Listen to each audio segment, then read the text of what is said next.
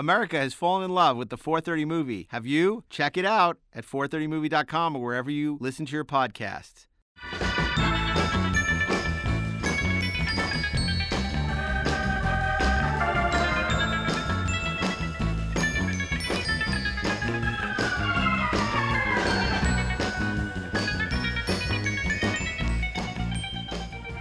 Hey, this is Mark A. Altman. And this is Darren Doctorman, and we are the Inglorious Trexperts. And we are so happy to be here with two very special guests and regulars on the show. What are they, guests or regulars? What do you... Regular guests. I guess they have a lot of brand. It takes 10 bowls of total. Wow. Oh, God. Anyway. What are they? I'm about to tell you. Thank you for asking.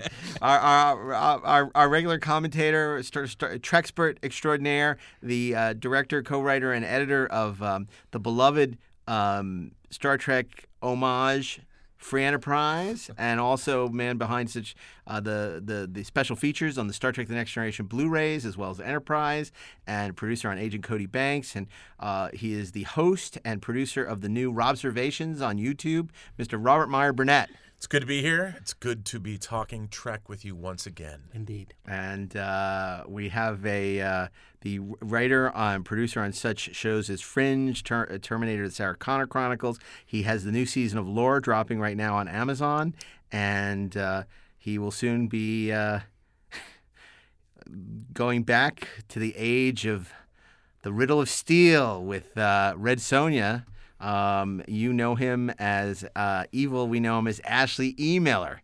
And welcome back. Thank you. It's good to be back. Ashley is welcome joining back us for the first time. Right? We're caught in a recursive time loop. Ashley, of course, is a familiar face to us from the 430 movie, and he has kindly decided to share his knowledge and love of Star Trek for the Inglorious Trexperts. Well, nobody else will let me do it. There you go.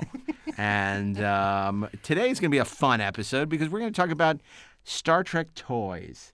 Toys. Or as Carrie Guffey said in Close Encounters, toys. The greater the mind, the That's a little greater creepy. the need for play. Yeah. The simplicity of play. The charts show a meteorite field. We have to change course. Activate the Star Trekulator. Check. Now you can play Star Trek with a Star Trekulator, a digital calculator that never makes a mistake. Batteries not included. Take these numbers. 6,000. 6,000. Check. Divide by 12. Check.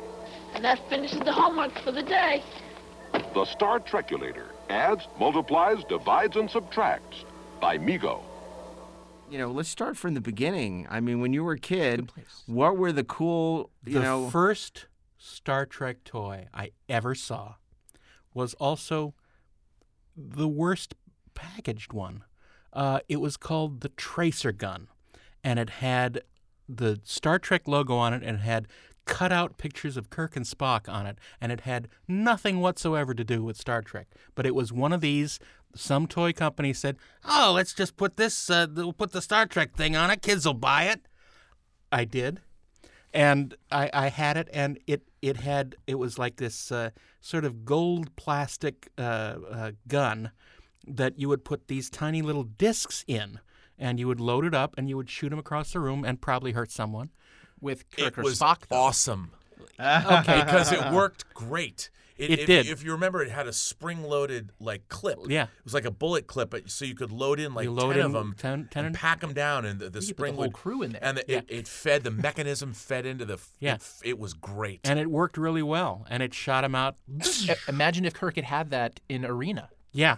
See, people think this whole phenomena of rebranding toys that have nothing to do with the subject is something new. It's like Star Trek Clue, or Star Wars Monopoly, or all this stuff. But this stuff went all the way back to, it's Davy Crockett chess set, It's And they, they also had a small handgun, and then they later made a rifle, Right. of like a phaser rifle, which was awesome too. But you lost the tracers Yeah. lasted. No, they were gone You the first shot him day. out once, and where's that? I don't know. Yeah. Luckily, I got a bunch more. You were exercising your Second Amendment rights to carry a phaser, huh? That's right. It was incredible. Even without any kind of training or But the great thing, I got more enjoyment out of the packaging of it than the gun itself, because I would trace the Star Trek logo on it, and I would trace the pictures of Kirk and Spock, and it was more fun for me, drawing from that than actually playing with the gun. So you could trace your You got your whole ass kicked a lot, career didn't you? as a successful concept artist in Hollywood To that the Star moment. Trek Yeah, tracer gun. Actually, I can. Wow. Yeah, Look at that. that's where it all began. And who'd have known from those small beginnings what an empire I've developed? Because, of course, for those of you who are just joining the show, Darren, of course, is a concept designer who's worked on such shows as Westworld Season 2, The Chronicles of Riddick, Real Steel. A bunch of others, Bunch over of- 80 stuff over the past 30 years. but- Yeah, so I'm not going to go through the whole list no, because we'd please be out don't. of time. Find me on IMDb. There you go. Or on Twitter at Darren Doc. one arm. So that was your first toy. So, Rob, what do you remember going back to your days as a wee lad? What was My- your first Star Trek toy? Well, the obvious answer would be the Mego action figures, but no. My favorite Star Trek toys were the AMT model kits. Oh, yeah, for sure. And I probably built, first of all, when I first was building them, I think I was 5 or 6 because I was already building models. And they were, I got glue fingerprints all over Yeah. them. But I built probably over the course of my life 30 AMT model Enterprises Yeah. because as I got older, Each one got better and better. each one got better and better, and then they finally released. I want to say after 70. It was after 75. It was after the Franz Joseph technical manual came out. They released all the names of the ships, the 12, the Constitution Actually, it was class. before that. It was before that. Was it before Yeah. that? Because I remember in like 73 or 74 when I got my first AMT box, it had all of the Okay, ones in it. Then I had to build all of them. Yeah. And at one point, my mother was One incensed. big happy fleet. Well, she hated the fact. She's like, "Why are you buying more of the same model?" And I'm like, Because "Mom, they're it's- not the same. It's not the same. This is the Exeter. This is the Hood. The This is Constellation with this is the- authentic battle damage. Yeah, the Potemkin and the Intrepid. And my This is mom's the like, Congo that no one's ever seen. Well, the Potemkin wasn't really a starship. It's just was a that British battleship. intelligence thought it was. yeah, and then of course you did things like you had to make your burnt up Doomsday Machine Sure. Constellation. The Constellation, yeah. And that I also did multiple versions of because once I figured out you could put like styrene in Right, the ship for and the then to make decks the different and- decks and then burn it out. Yeah. So it was, and that became, I probably did 3 or 4 of those. Yeah. And they got better and better and better. So, and then of course they made the Galileo, and then they did Did the you walk in your room exploration. and go, the Constellation, she's been destroyed? Well, they did the exploration set where Right. you finally got a phaser, a communicator, and a tricorder, which were all they too were small. small. They were too but small. but not for kids our size. Yeah. Right, that they was were the- perfect for us. Right. My uncle got me that set, and he built them for me, and he put a little light in the phaser. Oh, wow. And it was the best thing ever. My brother built like an entire armory full of phasers and enough equipment for an entire starship crew, and just handed it out to his friends. That's awesome. See, that's a really yeah. cool thing because it's not like now where like, you throw a rock and you hit a Star Trek toy. You can get it on the internet. I mean, to have the phaser and the tricorder and any, it was just particularly for those of you who I'm sure you all did played Star Trek as kids. Oh, yeah. On the schoolyard. and Remember, stuff. this was the Dark Ages. Okay, this was before the internet. This was Before the Empire. Before the Empire. The amount of stuff that just was sneaking out of Star Trek was primarily because of the animated show. That's what sort of instituted like all the Mego dolls and the expansion of the model kits, because originally they only put out the Enterprise, but it was sort of the beginning of this, like we talked about before, this fan base that was hungering for more Star Trek because it wasn't being made. I love that eventually that AMT model kit was sort of like the last straw for Roddenberry because it's the one of Spock where he has the phaser and he's shooting the snake on the box. The three-headed snake. The three-headed Hydra snake that he has. And like Roddenberry, like there are memos about this. If you go and look at his the archives, as I did for the 50-year mission, he was very upset about the depiction of violence against an alien species, which of course he later would say ad nauseum about Star Trek II when they killed the SETI eel. Like, what did he say? I don't remember. Well, he basically said that they wouldn't just so casually destroy an alien life form without trying to study. Alien life forms are very honorable, and we should try our best to understand them first and then destroy them later. Yeah, Well, I especially don't- the ones that crawl inside of the ear Yeah, canal, the ear wrap canal. themselves around the cerebral cortex, After and they make us made do things. Captain Terrell kill himself. Frankly, Yeah. I think Chekhov's performance improved with the eel in his head. Yeah. But that brings up a good point. Even as a kid, like when licensed properties started, you started to get more and more things. Like we got the Corgi toy of the James Bond things. Those are very cool. But when they would make things that were just supposed to appeal to kids, like Spock firing a phaser at a three-headed dragon, Right. I thought to myself, that isn't even from an episode. Right. I was insulted by what they would do. And they would make these toys and slap Star Trek on them. Even when Mego finally came out and made the 8-inch action figures, which each came with a communicator and a phaser, it was great to have them. But when I finally got the bridge placed on, I'm like, this doesn't look anything like the bridge. Like, do they think I'm stupid as a child?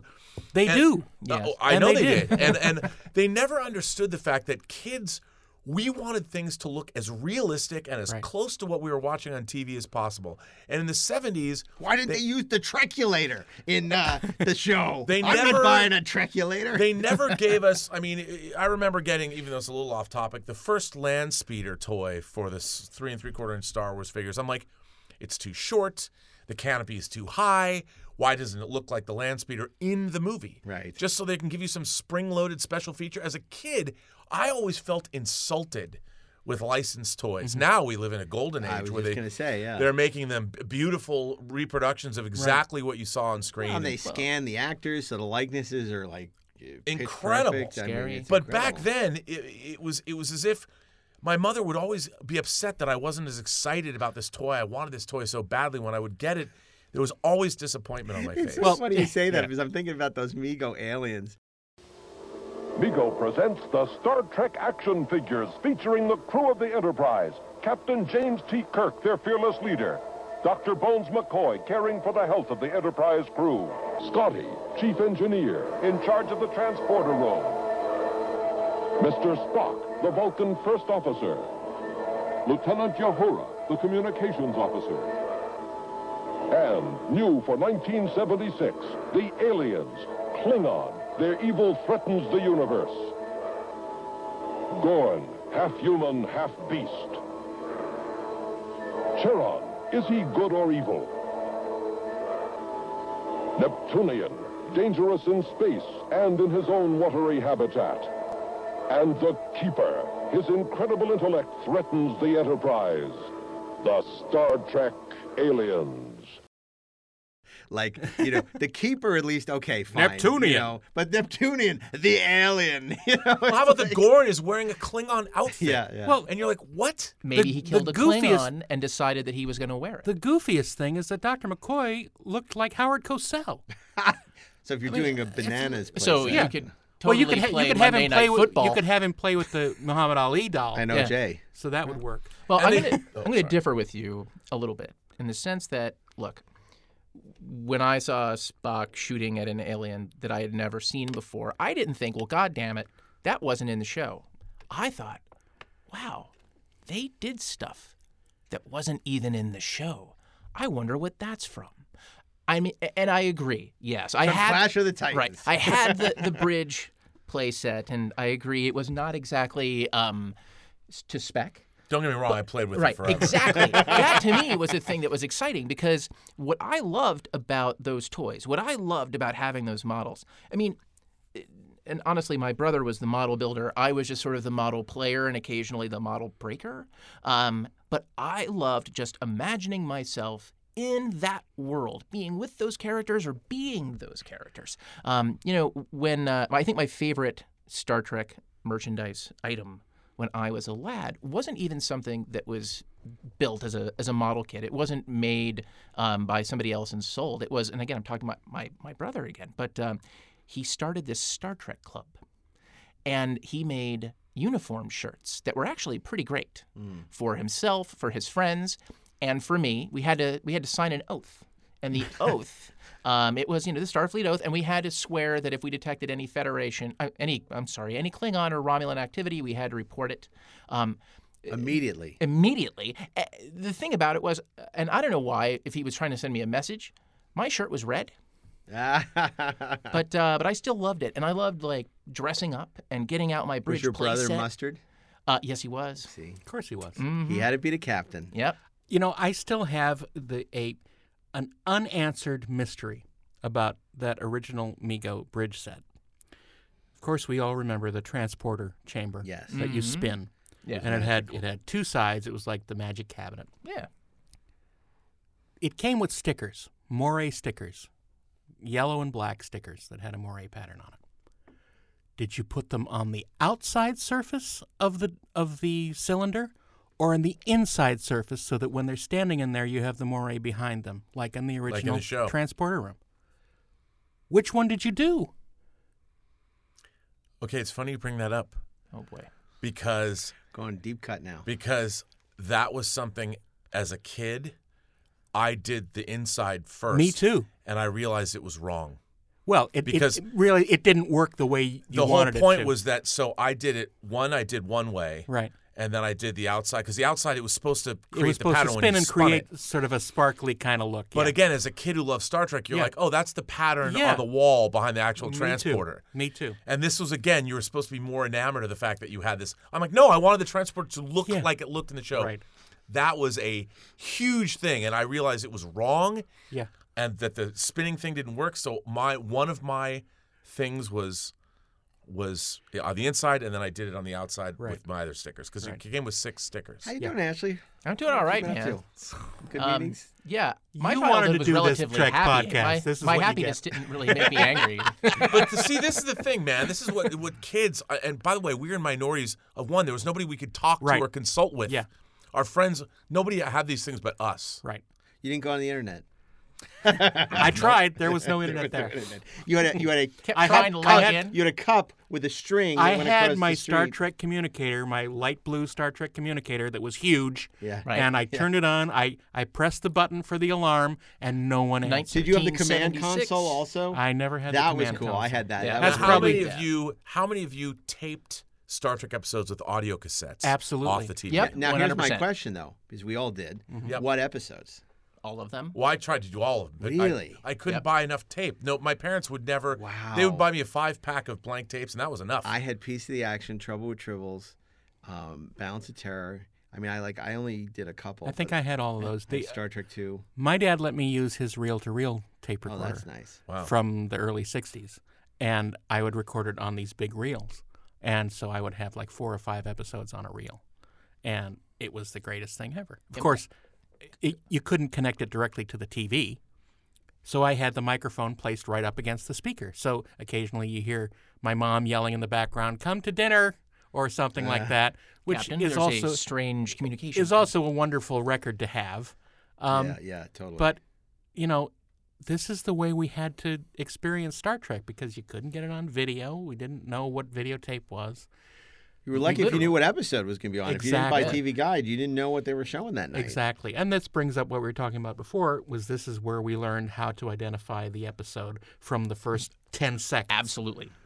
Yeah. So we knew if we'd already recorded it or not. See, what I loved, and I know a lot of fans hate this place, and it probably you probably not like it because it was not screen accurate, was the Mission to Gamma 4, which was the Hated Apple but Right. with Vol. Yeah. And because, of course, there was no hand that sees. But I thought for play value, it was really fun because it had those little David Well, you can Soul get the things. You and can it get the had hand to play with the three-headed the hand snake. could, you know, It was too small. It was and, too and- small. and it had, it had Vol. I mean, it was, for That it was a wasn't religious Vol. experience. That wasn't Vol. but it kind of was. I knew It Vol. kinda was Vol. That wasn't Vol. Because you could have your AMT Enterprise in orbit firing at Vol. Yep. And, and it was awesome. Captain's log, stardate 5122-6, on a mission to Gamma 6. Spock, Bones, Scotty, and I beamed down, not knowing what to expect. We approached the idol. Its jaws were moving. Suddenly, 5 Lilliputians appeared, each attached to the other. The aliens placed themselves in front of the idol. Strange animals tried to grab us. Bones was trapped in a man-eating plant. Suddenly, the floor gave way. I was in the cave. The Lilliputians were friendly. Mission to Gamma 6 was a success. Yeah, I like that play set. I'm sorry. It's but look, it's okay to like things, but it's also okay not to like things. That's right. So- It just, it's just. I think it's just, on some level, it's a matter of perspective. It's a little like when I was a kid and first started discovering the Star Trek novels after, which I think say girls, but okay, yeah, Star yeah, Trek. yeah, that too. But yeah, I appreciated the Star Trek novels first. Because I may have heard a podcast with you guys talking about this Star Trek, the motion picture novelization, and how bananas that was, and Vonda and McIntyre with like the entropy effect, and I would go and I would search What for was those the books. name of that Pocketbooks line that kicked off? Timescape. Yeah, there That's you go. right. You win. I don't have anything to give you, but It was always like, it was weird, like space hippies all over the place. But I loved it, and I kept. Anytime I saw anything like that, I thought it was wonderful. Whether it matched my exact recollections, and they were pretty goddamned exact, of what had happened in episodes or how I sort of perceived characters. It was more for me. I remember there were, and maybe I'm just remembering listening to my own recordings now, but I feel as though there were actually vinyl, like the equivalent of audiobooks for episodes. There were, Power Records. Power Records. Okay. Yeah. Yeah, I remember having They were those comic and book listening to versions, those. yeah. Right. And the But late they- Neil Adams actually worked on it Right. at Continuity Studios. And in fact, the late Russ Heath did the art for some of them. And there was the Gold Key comics. There were the Gold Key comics and the collections. I never had the actual comics, but I had the trade paperback collections of Right. the Gold Key And comics. a lot of the Gold Key artists had never seen the show. Yeah, So which there was flames obvious. coming my out God. of the hangar deck of the Enterprise. But Cora I think, was a blonde. I think what you brought up though was and the backpacks. You know, Yeah. Right. for away team missions, for landing party Yeah. missions. But I think the books, I remember I was in my elementary school library, Island Park Elementary School, and I found the James Blish novel Spock too. Must Yeah. Die. Yeah. Now, I had the James Blish. I had a few because not all of them had come out at this point. Right. James Blish was a science fiction author who did adaptations. He would adapt 4 or 5, 6 episodes in a book From the original series. from the original yes. series, and he wrote one original novel called Spock Must Die. And Orange cover with the two spots. yeah, and I remember finding it was like finding the Ark of the Covenant. Yes. Like it was a new Star Trek story that I'd never heard. I'd watched. I was probably like 8, Because Mission to Horatius doesn't count because That's it was right. It was a young adult novel. and Right. it never came out really anywhere. I never saw that book when I was a kid. Oh, I had it. Yeah, I had it too. Yeah. I didn't But have but it. Spock Must A Die blue- was blue the big hardcover one. book. That Yeah, was- and what was interesting about Spock Must Die is it was so serious. It was one of the first science fiction novels I ever remember reading because I must have been 6 or 7 when I found it. And it was literally like finding. So Star Trek novels to me were real. They were canonical, Right. Because it was amazing, and the story was amazing. And then as more started to come out, you had things like The Starless World or World Without End, or David Gerald wrote The Galactic Whirlpool. I Yeah. think that came out in '77. yeah. But Star Trek novels became, because there wasn't ever going to be any new Star Trek. And they were huge for Bantam. Frederick Pohl was the editor at the time. He wanted nothing to do with it because it wasn't real science fiction to him. But they sold so well, they couldn't put out enough of them. And then that's why when the animated series came and they did the logbooks, they were doing the same way they did the Blish books. But when it got canceled, they're like, how do we keep milking this? And they would start doing one a book, and he'd Well, have to expand it. The funny thing is, I had an experience in the library discovering one of the Blish logbooks, and it was Alan Dean Foster did the logbooks. And no, James- right, yeah, this was the James Blish, one of the James Blish adaptation books, and seeing the cover on this was all red with the Enterprise going overhead and that one guy in the red Star Trek uniform. I think that's the sort cover of Star Trek 8. I think you're right. He's just standing there, sort of looking, looking up into the heavens. This was so amazing to me to see it portrayed like this as a real thing, Yep. and that hooked me right at that moment. And I've never been the same. Well, those and were it ruined my stunning life. paintings. And if you remember, they had the Star Trek Reader, which collected a couple of the books. That also had, was it Chelsea Bonestell? I don't know who did that. I don't know. I But don't think it was. It also had this blue, like this moon-like, Right. and the Enterprise. Right, and a guy in a spacesuit. It was stunning. Yeah. Well, and that was the funny thing is that Star Trek as this series, it looked a certain way, it felt a certain way, but these books really expanded the experience of what the Right. Star Trek universe was for any of us, because when you're reading a novel, especially a novel that you hadn't seen on television, just the way a novelist describes things and the emotions and the inner life that was given to these characters. Not the inner light, the inner life. No, the inner life that a novelist could write about was something that, for a kid, it was mind-altering, literally, about how you felt about Star Trek, because it, later on, children of the 80s, when they would buy toys, they already had a TV show that showed them how they were supposed to play with things. Right. But when you're reading a Star Trek novel as a kid in the 70s, there was nothing analogous that you had seen. We had no guide to put it back together. Absolutely. And it was Very hard to play Entropy Effect with my action figures. Well, an Entropy Effect, that's a perfect example. I mean, that was the first book that came out after Star Trek the Motion Picture. But if you remember the space combat depicted in that book, where Sulu was playing in a simulator against other people, and and there were fighters. And the Enterprise would go end over end, and you realize that, oh my God, in a zero gravity environment, the Enterprise could be this way, and we'd never seen that depicted before. Right. And suddenly, Star Trek became much bigger in your imagination than it was in the 79 episodes. It's funny. Of the original show. I was just thinking that Spock Must Die was sort of the splinter of the mind's eye of Star Trek. You know how, like, after Star Wars, you just wanted more Star Wars, however you could get it. And the Splinter of the Minds came out, and everybody thought, oh, this is the next story. This is canonical. This is how Darth Vader became Darth Vader. And it had that beautiful, artwork on the cover, and it was like only it had been so revelatory. And then, but it was the same thing with Spock Must Die, because they had just done the adaptations and didn't have Spock Must Die, which in retrospect isn't a great book, but like at the time it was like you said, the Lost Ark. And something that existed side by side with these Blish novels, of course, was a curious phenomenon of the 1970s, the photo novels. That's true. Which was also mind blowing. Mm-hmm. Well, it was like having VHS. Seeing these episodes. Basically, explain what a photo novel is for people who don't know. I'm going to try. It's basically what they used to call fumetti, which is Italian for smoke. These smoke bubbles come up and give the dialogue of the people in the photos.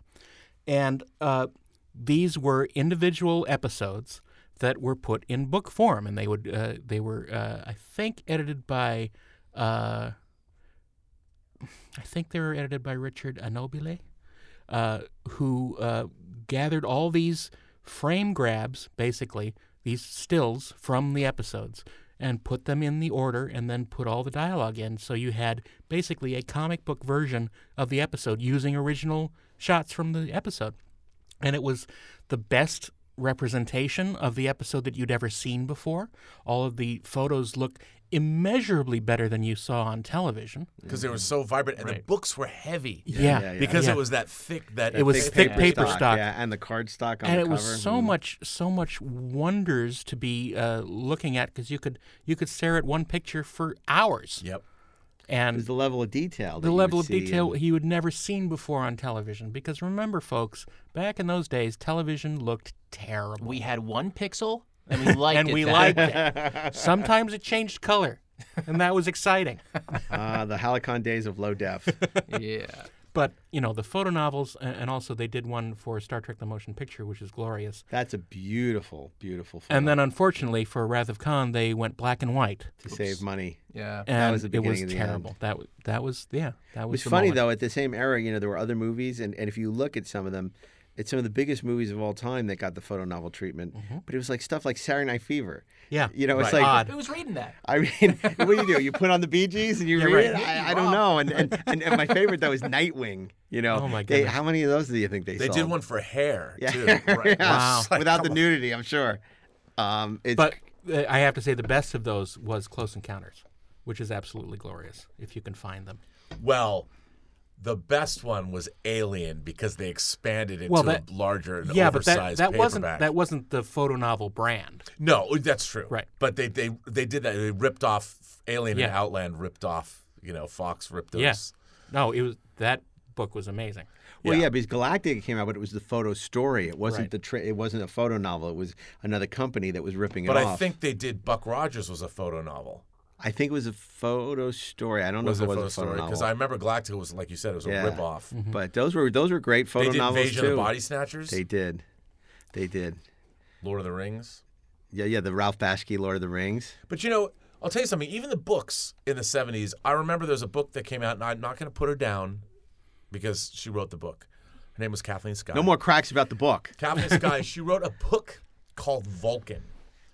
And the cover of Vulcan had Spock holding a hot, like, yeoman in another blue outfit with a phaser just like... Now special Me Too with a edition. phaser and giant ants Right. coming up toward him. And it was like a Frank Frazetta painting or Boris Vallejo or something. And even I as a kid, and Vulcan had an exclamation point next to Right. it.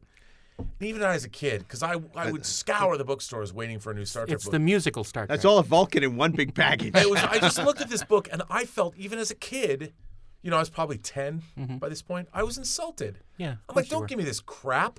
Well, who put this out? Like, why would you denigrate one of my favorite characters of all time and have him holding on to Putting Putting an those exclamation ants. point in there. yeah, hot Don't we know chick, an Vulcan is exclamation point, exciting? giant ants. It was just like Giant ants. it Vulcan's was outlawed insulting. It was exclamation points. insulting. I And hated ants. that. Go look it up. Look for the cover of Kathleen Sky's Vulcan. You don't need giant ants to make Star Trek exciting. Haven't we learned that by and now? thus, toxic fandom was born.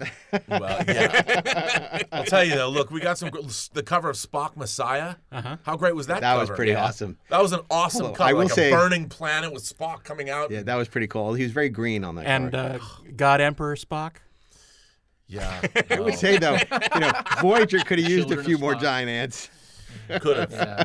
But then Star Trek novels took a real weird turn with Sandra Marshak and Myrna Colbraith writing The Price of the Phoenix and The Fate Which of the was in Phoenix. their universe, like fan fiction. It was so bizarre that they set those novels in the universe of their own fan fiction. Right. And then they also did things like they edited the Star Trek The New Voyages anthology, where there were these fanzine short stories that were then collected into an official... I love that first New Voyages. I did too. And that had Mind Sifter in it, Yep. and one of my favorite short stories of all time, A Voyage to a to Small Visit to a Planet. Small Yep. Planet, Revisit, Yeah. where it's about the crew of the Enterprise, the real actors. It's Galaxy Quest, Yeah, basically. Galaxy Quest. And Shatner and Nimoy and D. Kelly find themselves on the it's Mirror Mirror also on the real Enterprise in the 23rd century, and they have to pretend they're not actors and fake their way through being on the real Enterprise. It's a delightful story. Maybe that's Quentin Tarantino's idea. I think that book came out in '76, and when I went to summer camp to Camp Orkila in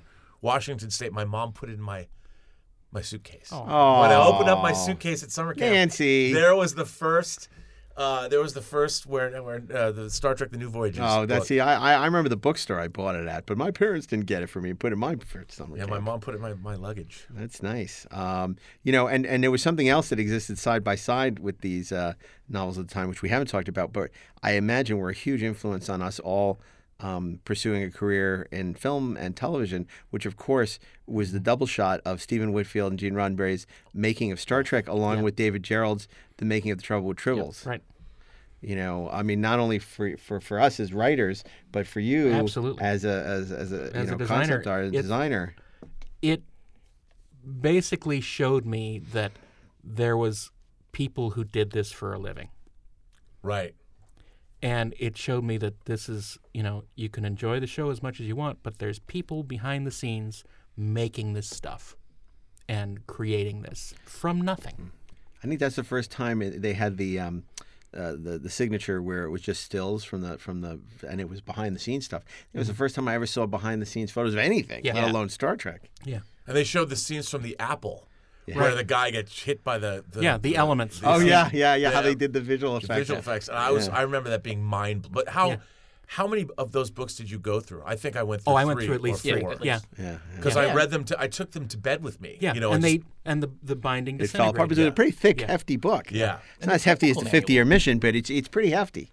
Well, And I used to read it in Roddenberry's voice. All the, Oh, God. All the capitalized paragraphs I would read in Roddenberry's voice. I wish I had the book here, but I don't. wish I'd brought it. Well, Ashley just brought up the two greatest publications, both from 1975. Well, before you do that, I want to, because people don't normally mention this.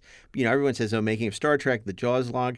But I got to give credit to David Gerrold's book, too, which was the first book that I think really shone a light on Gene Kuhn, Right, which was right, wonderful, very important. But also the evolution of a rewrite. where it tracked sort of the different drafts, and then ultimately had them in the book. So it may also be the first time I ever read a TV script, in that book. Wow. So I think that Making the Trouble with Tribbles book, really belongs alongside sort of Making of Star Trek as sort of a seminal, behind the scenes making of book. Because I always point to, the Jaws log Making of Star Trek in that book is sort of like the key books in terms of, because people talk about Bill Goldman and Adventure of the Screen Trade, which is great, but it was really those books, I think, that galvanized, a career in writing and producing for me. Well, isn't that interesting that you bring that up? Because the Jaws log and the Making of Star Trek came out earlier. Trouble with Tribbles came out about the same time as the Jaws log, but they were these 3 books, making of books, and I feel the same way that you did. And you too. You learned how the process of movie. I didn't know about the process. The making of Star Wars hadn't been on TV. It was all mythologized, and it was still this thing that you loved and you understood intimately. So you could make the leaps. Like when you're watching a TV show, you're still seeing it as an in-universe experience. Like you're thinking about the Star Trek universe, whereas those books completely deconstructed that and showed, okay, there is a methodology and a process by which this imagination thing that we loved was created. So the juxtaposition of these two things were things that were instilled in us as children, even before we understood anything about how movies are made per se.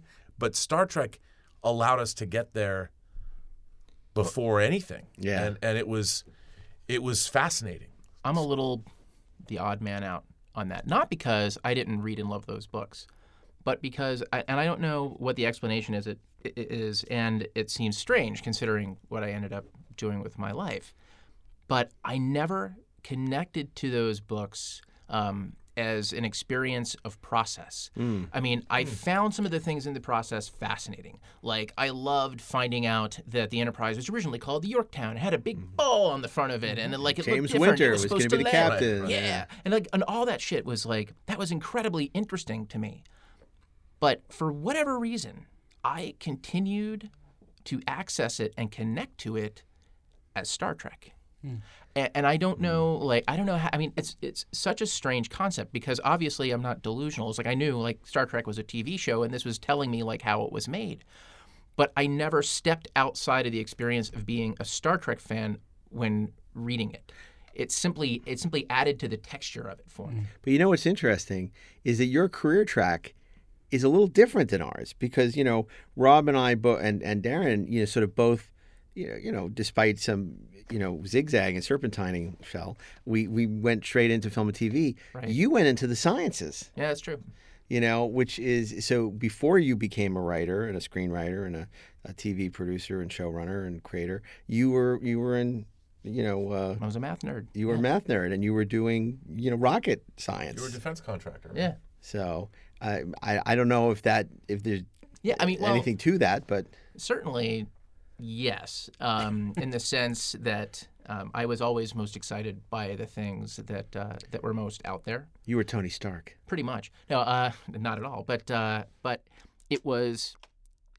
I think Star Trek fandom in a lot of ways made my mind more supple in terms of imagining what technology could do and how technology could solve problems, or even in the context of even just talking about military problems, asking myself the question I always come back to with nearly every problem that I face. War, what is it good for? Right. No, what would Captain Kirk do?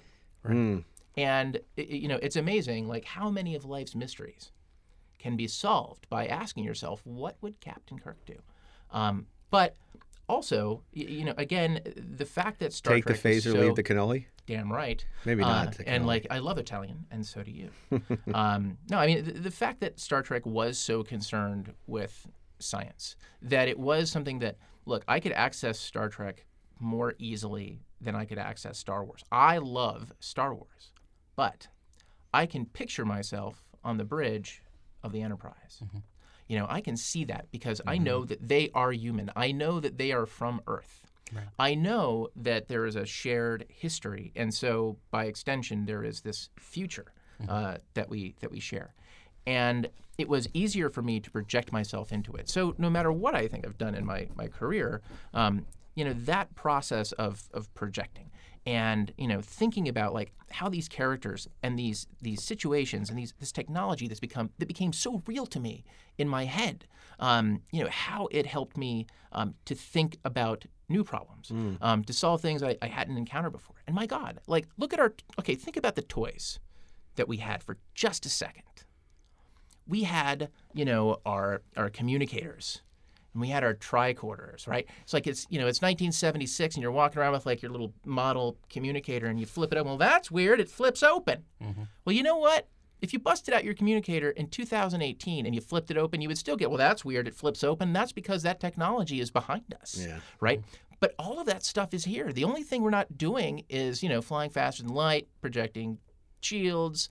We're not. Obviously, we don't have transporters. Right. Those things aren't there. But so many of the things that people just didn't understand, right? That we would get our asses kicked for playing with them or saying, "Hey, let's play Star Trek." Well, hell, we're all playing Star Trek now. Right. Well, that's what's so funny is that Star Trek wasn't showing the technology of 300 years in the future. It was showing the technology of 30 years in the future. Yes. And, which is why I don't understand this fascination with doing Star Trek prequels. Because for me, what was so intriguing about Star Trek was always this 15 minutes into the future. And so sort of anticipating what the world would be like. And now that's such fertile ground with social media and where that's going to go and with the advances that we're seeing. So, why keep doing a retro universe where you're not even willing to embrace the retro and, as opposed to boldly going, which is what Star Trek was always about. Because as you point out in the Star Trek versus Star Wars SmackDown, that Star Trek was always aspirational. You put yourself in that universe because it was Earth. Star Wars was, entertaining. It was right. not. It was not. You didn't really play Star Wars. Maybe some people did, but with Star Trek, you just did it you did it in a different way. Yeah, you would fight with lightsabers because it was fun, the same way you would do, Robin Hood or King Arthur or whatever, But Star Trek, you really created a world, and Star Wars was very different because I think Star Wars you're on the outside looking in and loving it, but Star Trek you're almost in the inside looking out. It's really interesting point that you brought up. The line that haunts me, the prediction that haunts me from Star Trek, comes from the season finale of the first season of Star Trek: The Next Generation, when Data says television is a form of entertainment that didn't last long past 2025, and I think about that, and I'm looking at my calendar. It's 2018, and I'm thinking, you know what? Broadcast television might not make it past 2025. We now call it Netflix. Yeah. Yeah. No, but it's on my tricorder. Yeah, Well, I mean, I think one of the things that we sort of talked about already is that certainly in the early years of Star Trek marketing and products, they were very based in letting kids be creative and imaginative. For example, the Starfleet Technical Manual. Mind blowing. God, I love the Mind-blowing. Dreadnought. I still want to see a Dreadnought. right? Oh my God. I know. I mean, I want to see that obsessed with that. Starbase. Yeah. Yeah. All the things that actually fed into your imagination rather than took it over, rather than replaced it, which I think a lot happens today with, get off my lawn, video games and stuff like that. I think that it encouraged kids to expand their world rather than limit it. Let me ask you a question. The technical manual was 75 or 76? 75. 75. So Both I already were. had the blueprints. Right. And I remember, to this day, and I was fairly young. I don't remember a lot from that. But I remember as though it was yesterday, Too much LDS. walking into a bookstore, knowing and seeing this on the shelf and like turning it. I was with my aunt. I remember it with my Aunt Beth. And I said, you have to buy this for me. Not can you buy this for me, Right. please? You have to buy this for me. And I still have it to this day, that original hardcover. Me too. Yeah, me too. And I'll go back from it to time, and it had that United Federation of Planets flag in it. Yeah. But the Dreadnought was fascinating. Right? Well, And then it got to be a novel. And I was so excited. I was like, Peter Coyote and E.T. It's like, I've been wishing for this since I was 12 years We old. should, in Starship SmackDown this year, in San Diego. We do a panel, a beloved panel at Comic-Con every year. We've been doing it for 15 years, this group of people and some more. Starship SmackDown, which has just gotten bigger and bigger. This year we had over 1,000 people packed the room, and over 1,000 people. And we should have the Dreadnought. That's a good idea. Because, and then people say, but I thought you guys only do real ships. We'll be like, It's real to us. It's real to us, and we've wanted to see this matchup since time immemorial. But but the thing about, I think we should do that. But I think what you pointed out about the two things about the technical manual and the blueprints that blew my mind was they were done and made as if they actually came from the 23rd century. Right. Yeah. Yes. It was not They're like in universe. Yeah, Yes. they're in universe. It wasn't like this is Star Trek with a big picture of Kirk, right, Spock, and McCoy. right. Yeah. I mean, sure, the Enterprise blueprints had the picture of the Enterprise, but once And you it took even out, had a note Right. in the beginning Yeah. From that the Commodore. said that from the Commodore, we are giving this to you in the ancient paper form, Right. so that you can have an interesting look at how things were done back then. and as a kid, even the way the blueprints all had the registration numbers as Yeah. if they were signed off by Starfleet, you got something that you felt Was from the future. absolutely from the future and real that only you had. I mean, you knew Right. other kids had And it. but- pre-desktop publishing, pre-Photoshop, Yeah. and it's remarkable how authentic it is, how cool that whole thing is, and it's really funny because I agree with you about the in-universe. Like that's one of the things I loved about David Goodman's autobiography of Captain Kirk. That other than his brief introduction, I think at the very end, it's totally. In universe, it never is sort of like winking at you or saying this is Star Trek merchandise or whatever. But it was so mind-blowing because there was like the Articles of the Federation. Yes. And it had all this political stuff that certainly wasn't for kids. It was Well- for anybody. And how they actually made it. We Like- have to shout out to the great late Franz Josef Schnaubelt, who created the blueprints and the technical manual. Yes. He did this all by himself, basically, and he drew every page, and it is unfreaking believable. I mean, he kind of started out as a fan artist, and turned it into this moment in history that I will never forget when I first saw those, and they're just amazing. And I mean, arguably accuracy aside, because they weren't accurate to the TV show, but who cares at that time? But we didn't know that yet. We didn't right. know I it. mean, it was like... Plus, then they refit the Enterprise, and it looked totally No, different. didn't it So, have like yeah. the two turbo shifts on the bridge, and everybody was Yeah. like turbo shot, two I kept turbo wondering where the shafts hell on that the, other one was. Yeah. on the, Where I did they know, put it? and, Where is it? and then they ended up putting the two turbo shafts into Star Trek: The Into Motion Motion Picture, which And made then- sense, and multiple transporter rooms, Right. which you never understood, even as a kid watching The Enemy Within. They got one transporter room, and they can't, where they're not sending down a shuttlecraft, and or do they want Sulu to die? I mean, is that what they did? Shatner hates Takai so much he just wants him to freeze to death? I don't know what's going on. That's Takei. I think the last thing that the piece de resistance was inside Star Trek: The Record album, where Roddenberry talked, and you actually heard Inside Star Trek. Is that where the you creator of Star Trek would began learning? We talked about this in another episode of this.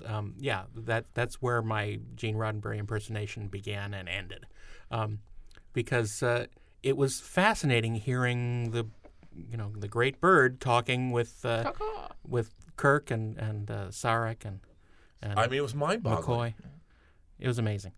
That's a good thing for Election Day. Sarek of Vulcan, how do you vote? So how do you think, as children who were so influenced by this show, how did all of these things work together on our psyches? It was the perfect storm, wasn't it? It really was. Is that what... I mean, kids today, you play a video game, you've got everything in front of you. You don't have to imagine... No, because they're so accurate. They're so photoreal that it's like everything. They're telling the story for you. You're not using your imagination to picture anything. But it's not like when we had these little pixel, like, on Atari 2600, you would imagine that, those 10 squares were a dragon. And you got to imagine and create this world. I mean, because adventure was our Game of Thrones. It was incredible, right? And now everything is so... You don't have to do any of that heavy lifting. Let's not turn it into kids these days. I think that the experiences are different for kids today. I think they are equally as valid. levels of excitement and engagement. Well, they have better they toys. certainly are. They I have mean, better toys. Yeah. I mean, you should see my 9-year-old like doing his dinosaur smackdowns. It's bananas. Yeah. But animated dinosaurs do not qualify. No, so, they like, don't. They're Puff not the real. Magic Dragon, it does not count. Peach Not Dragon, Dragon, does not right out. count. Totally. Only real dragons. Only real. Veramthrax or whatever the hell. Vermithrax. Vermithrax pejorative. I can never get that right. You know, for me, I think this is why, you know, I keep saying I had this different experience with like this things that weren't to spec than Rob had. Right. It's not that I wouldn't have loved it if they were to spec, but I think in some ways it was easier for me to project myself into this world that meant so much to me because I wasn't overloaded with detail. Right. Because I wasn't sort of standing back and going, wow. It's kind of like talking about a dog standing up on its hind legs. You know, it's like the thing that's amazing about it isn't how long he stays up there, it's that he does it at all. Right. And if you're just kind of, you know, fixated on, wow, that dog is really standing, you're not thinking about, you know, the fact that he did it at all, which is really kind of the miracle. Well, I have to say, you know, we've gotten through a decade of Star Trek merchandise. And There's we haven't so even much scraped the more surface. to talk about. I think we're going to have to come back and do a sequel episode because, of course, there's the amazing Playmates toys in the 90s. The Rick Sternbach technology. You know, the Mike Okuda's wonderful Star Trek Encyclopedia. There's and Rob still to this day reads all the Star Trek novels. We never got to my love for my Star Trek the Motion Picture McDonald's Happy Meal. Okay, well, that falls within the first episode. We should talk about that. Okay. Because, of course, that was a huge thing. Because Star Trek was always considered niche, right? McDonald's doing a Happy Meal for Star Trek the Motion Picture was a huge thing. And it was the first branded Happy Meal. For you parents who don't speak Klingonese, he's saying, people of Earth, unite and bring your kids to McDonald's for a Star Trek meal. That's a regular hamburger, fries, soft drink, a McDonald and cookie sampler, and a Star Trek prize. Oh, yes, 5 different boxes based on Star Trek the Motion Picture. Action scenes, jokes, games. He says, take it from a father who knows. His kids love him. McDonald's Star Trek meal available for your kids now. The first one ever. That's right. Because they had started Happy Meals earlier, but it had, you know, generic. Mayor Right. McCheese. No, they didn't even. They just had Happy No? Meal. Yeah. No, What about not the even Hamburglar? not even the characters on it. It They was didn't just have a way any of of that stuff. prepackaging, Yeah. like Grimace? a burger They didn't and have any of fries. that They didn't stuff. have any of on that it. stuff. It was just plain. Wow. But when 1979 rolled around, they started the Happy Meal with Star Trek on it and beautiful artwork, crappy toys, but you know they had. But they were Good. and The they were glasses ours, were good. and we Remember loved the them. glasses? Oh, Yeah, yeah. the glasses were amazing. And by the way, the Yeah. toys though were the 12-inch figures were amazing. Yeah. Oh, yeah. Yeah. To But get those was like that wasn't wow. McDonald's, but yeah. No. Yeah, no. But I mean, you mean the toys inside the the Happy toys Meals. in the Happy Meals. Do Yeah. you think the They weren't Grimace was a creepy. I loved hut? them. I think absolutely. Grimace was one of the huts. I think so. Oh Grimace my the Hut. goodness. Well, I think we're going to have to return to this another day. Well, because I think Burger King later on did Star Trek as They did. well for Con, didn't they? I don't know if anyone did Con actually. Yeah, maybe not. Maybe it was for Star Trek 3. Taco Bell did Star Trek 3. I remember those. 'cause I they had never the- liked Star Trek 3, and I had the- never will. They had the fancy glasses. Those are probably the best glasses that were ever released. Actually, The Taco Bell glasses. the Taco Bell glasses. You know, what is amazing to me is I guess they did a survey recently among the American public about what their favorite Mexican restaurant is, and the answer was Taco Bell. And the fact that we allow people to vote, it makes it much easier for me to understand how the election went the way it did when people are saying their favorite Mexican food is Taco Bell. But wait a minute. I think, though, that that's a good point in the sense that most Americans don't have the experience of Mexican food because, Anywhere. Yeah. they don't. If you're living in the Midwest, Taco Bell's the only Mexican restaurant. You're not from unless Texas you're or going California. to Chevy's. You know what I just Or to some extent, Arizona. or wait, what was the place? Free Enterprise? That was that Chevy's. was Oh, it yeah, was that was Chevy. It Chevy's was before. Chevy's. Another place we put out of business. Yeah, yeah. Chevy's is gone. But that's the thing. You know, Cartoonsville. you go around at some places they don't. Well, you live in California, so and Texas, Mexican food's a big thing. But you know, in South Dakota, nowhere else is it. I'm very concerned about the fact that we will no longer be getting advertising from Taco Bell.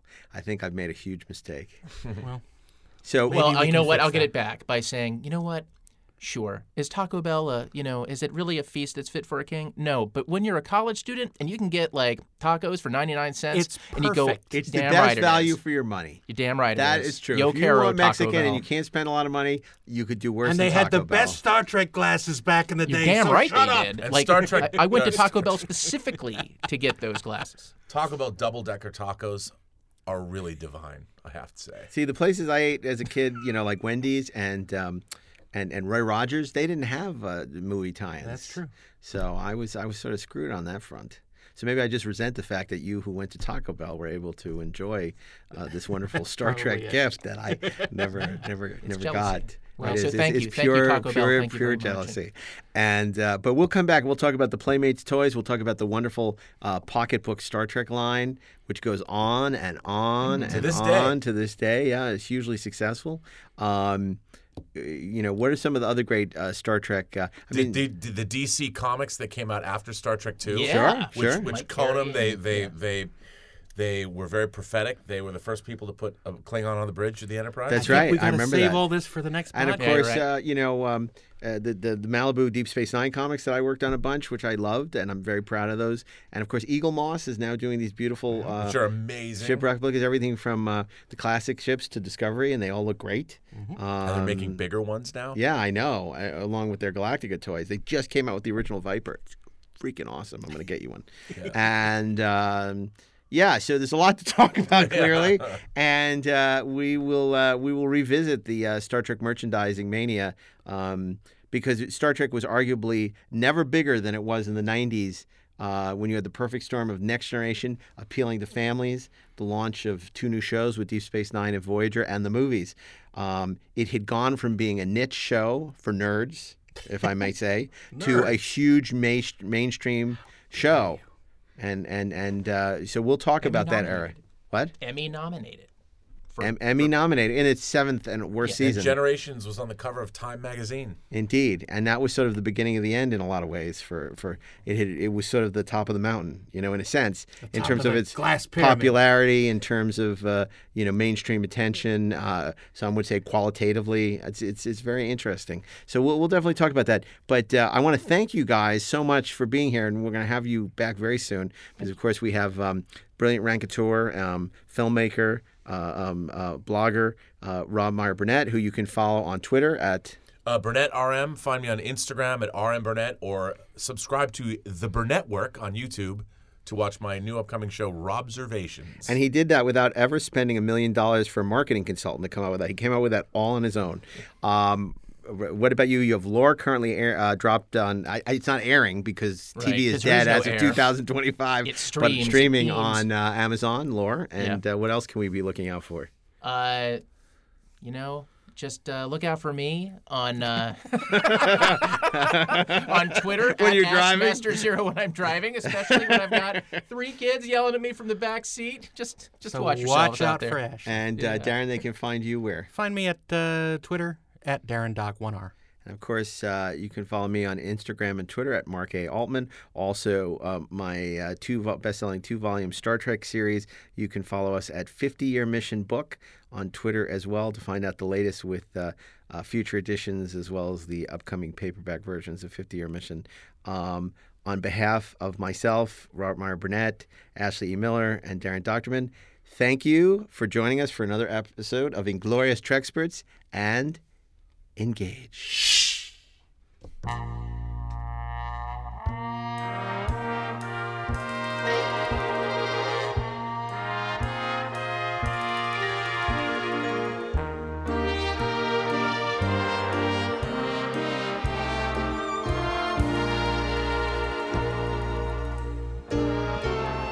Good night, sweetheart.